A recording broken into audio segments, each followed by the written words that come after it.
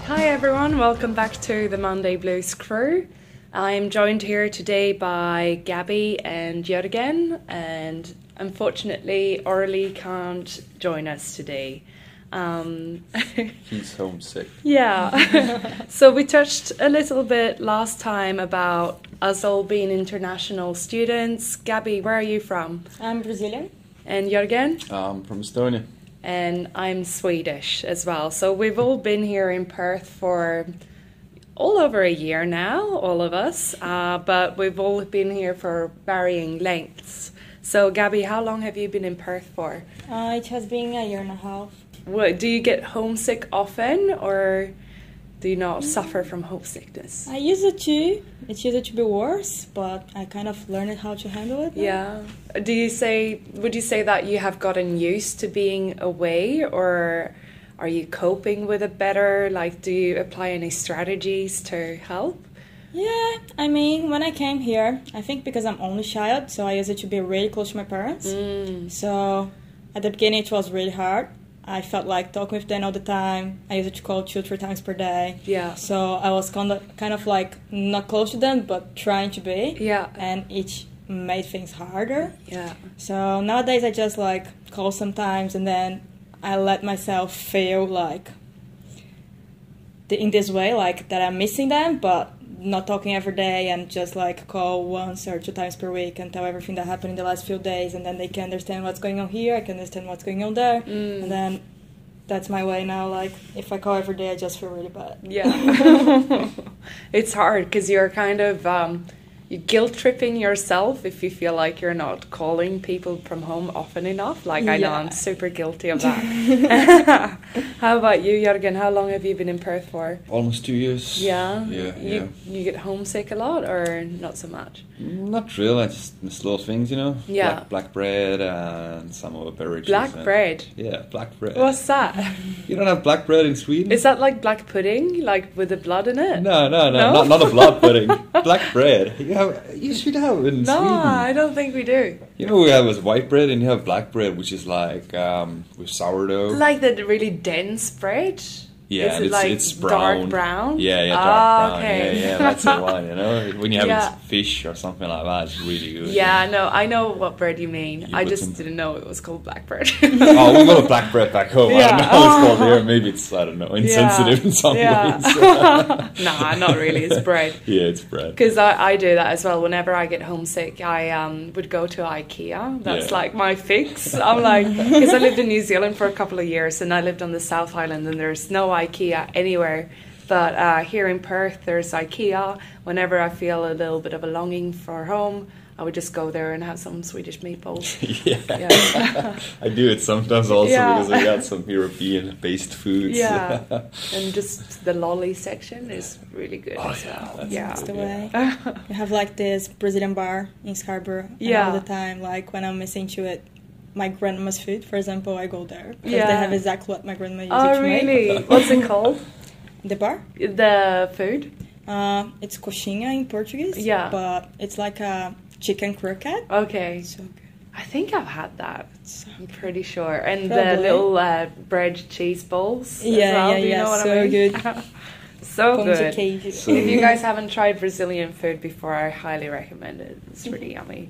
So the last time you saw your family, Gabby, was about a year and a half ago? Yeah, it was November 2019. Yeah, okay. And Jürgen, about 2 years ago now? Thing is, I don't really have family. Okay. Yeah, so I was orphaned since 8. Oh, really? So yeah. Didn't know that about you. Oh yeah, every day something So pops up. have you kind of created your own family in a sense with friends and stuff back home? Or? Yeah, that's a thing. Like a few years ago, I met one where was it Argentina, one guy, and we went out for food and this kind of stuff, and we talk about life, and they have like really South Americans have a really romantic view of life, I Yeah. think, and really like cha.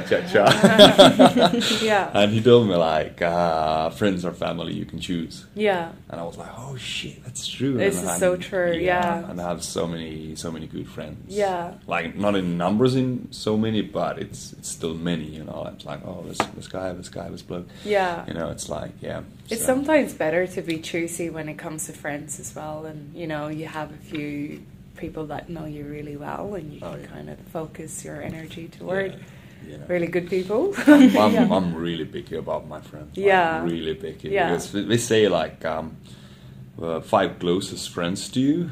They are like combination of your personality or your like what different is your facets of yourself. Yeah, I suppose. What about you? For me, so I've been away for years now. It's been 7 years. Ooh. And in the beginning, I don't know, I feel like I've always been very, I'll do this by myself and I'm pretty good. I like my own time and I just love being by myself, which is a terrible thing to say, but I do get homesick. It doesn't happen very often, but I do. And I usually would go home every 18 months, so I would alternate between summer and Christmas. Yeah. Because summer back home is obviously in June, July, and Christmas is around December. But last time I was home now was in 2019. I would normally see my family every 18 months or so, but now it's obviously been a bit longer than that. It's going on 2 years now since I've been home. But I try and keep in touch with people maybe once a month or something from home. I'm not very good. I think because I went through a period a few years ago where I just felt really down about myself, and I would put a lot of pressure on myself with keeping in touch with my family, because I know I didn't need it as much as they did. Yeah. And I felt bad for my mum and my grandparents mostly, because they really want to stay in touch.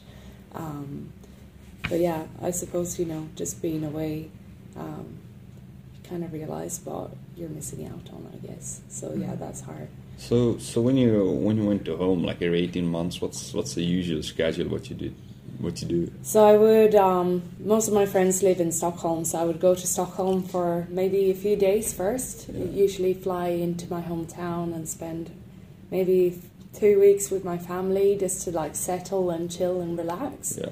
Then I'd go to Stockholm and hang out with my friends, and then I would go to Gothenburg to one of my grandparents, but she's recently passed away, so it was really hard. I couldn't go home for the funeral. Yeah. And I suppose it's things like that you feel like you're really missing out on. Like I couldn't be there for my dad when he buried his mum. Like that was horrible.